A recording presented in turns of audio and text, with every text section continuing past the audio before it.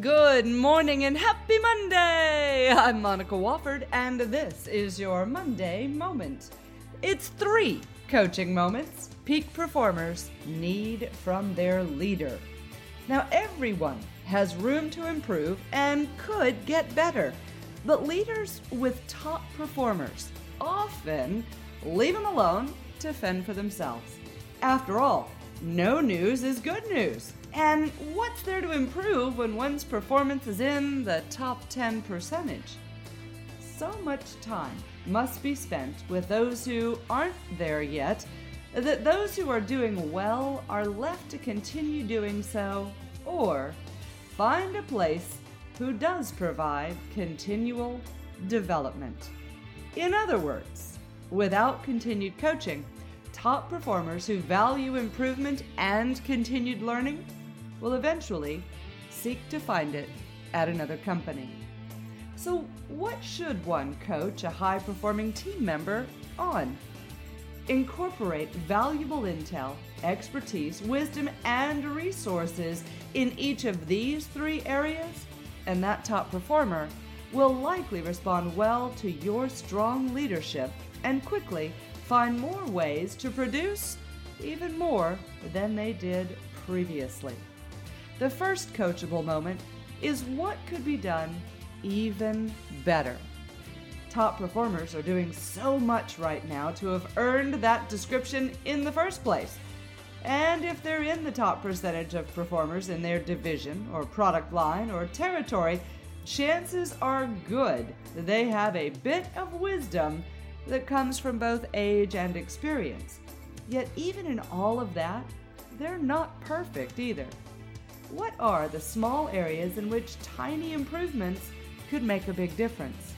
The challenge many leaders face is not knowing the answer to that question and not wanting to mess with excellence. However, at a certain stage of development, habits are well in place, and a tiny tweak or change will appear as only a baby step of improvement. Top performers need a leader who can guide them on those very baby steps. Do research, offer suggestions, ask other top performers in other industries what makes a difference for them. Present the information respectfully and perhaps as a simple suggestion, and the top performer will be more likely to be receptive to that baby step focused guidance. Second coachable moment, what could be delegated? The same people with gobs of expertise often find themselves in a sea of others who appear to not know what they're doing.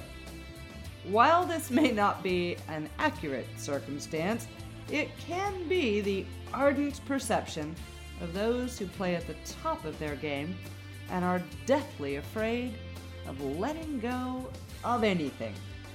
The belief is no one will do it as well as they could. Yet the reality is, at some point, they'll be overloaded.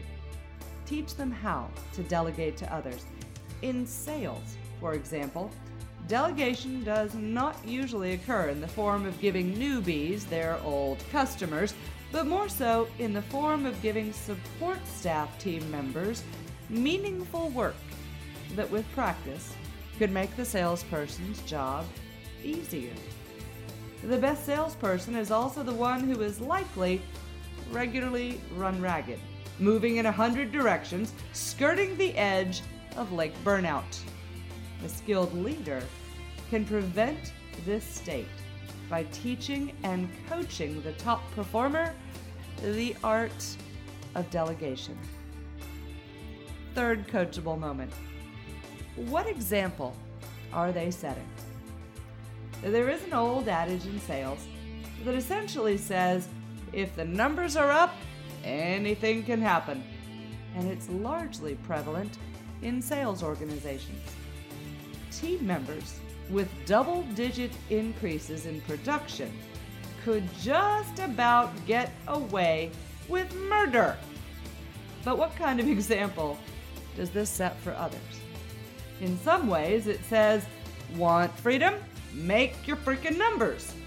However, in many other instances, the example being demonstrated is one of how to avoid following any of the policies to which everyone else must adhere, or how to be the best prima donna, or how to ignore most of what your boss says unless he or she is yelling. Those are not exactly examples that foster high-performance team development, and instead may create whining, frustration, and resentment. Coach those top performers to keep doing great work and to do it with grace and professionalism. Naturally more self-focused and typically driven by image, one easy way to coach this particular topic is to focus on how others might perceive them, or how it might make them even more popular if they were not only incredibly good, but also likable. It's a caviar problem, really, to have a team of high-achieving top performers. Every leader seems to wish they had them, until they realize that sometimes they are the very group for which the word high maintenance was created. This is not always the case, but just as difficult to handle is the top performer who says they're quitting because it's years since they've gotten any guidance or had any leader willing to give them any additional development. Maybe it's time to coach even those who are doing their job well and are even terrific at it. I'm Monica Wofford, and that's your Monday Moment. Have a great Monday, an even better week, and of course, stay contagious.